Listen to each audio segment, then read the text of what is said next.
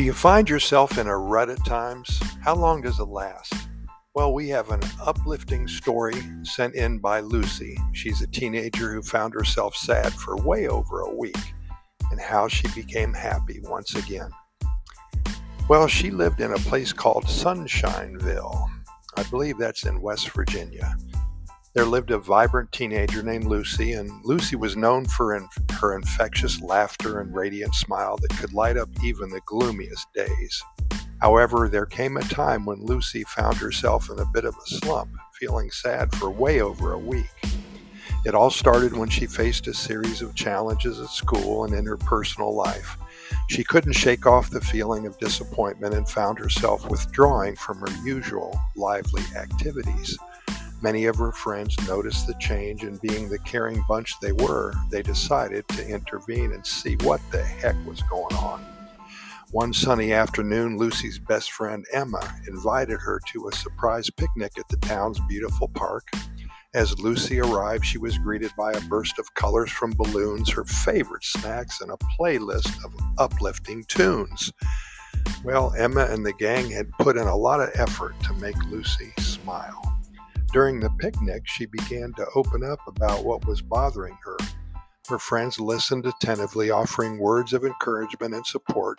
They reminded her of her strengths and the countless reasons she had to be happy.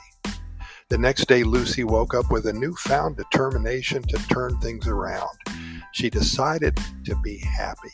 She focused on the positive aspects of her life, no matter how small.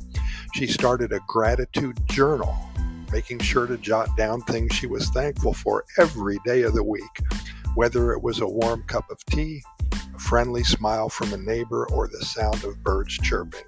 Lucy found joy in the little things of life. To add some excitement to her routine, she also took up a new hobby, painting. She discovered a hidden talent and used her artwork to express her emotions. Soon enough, Lucy's room was adorned with vibrant paintings that reflected her inner happiness.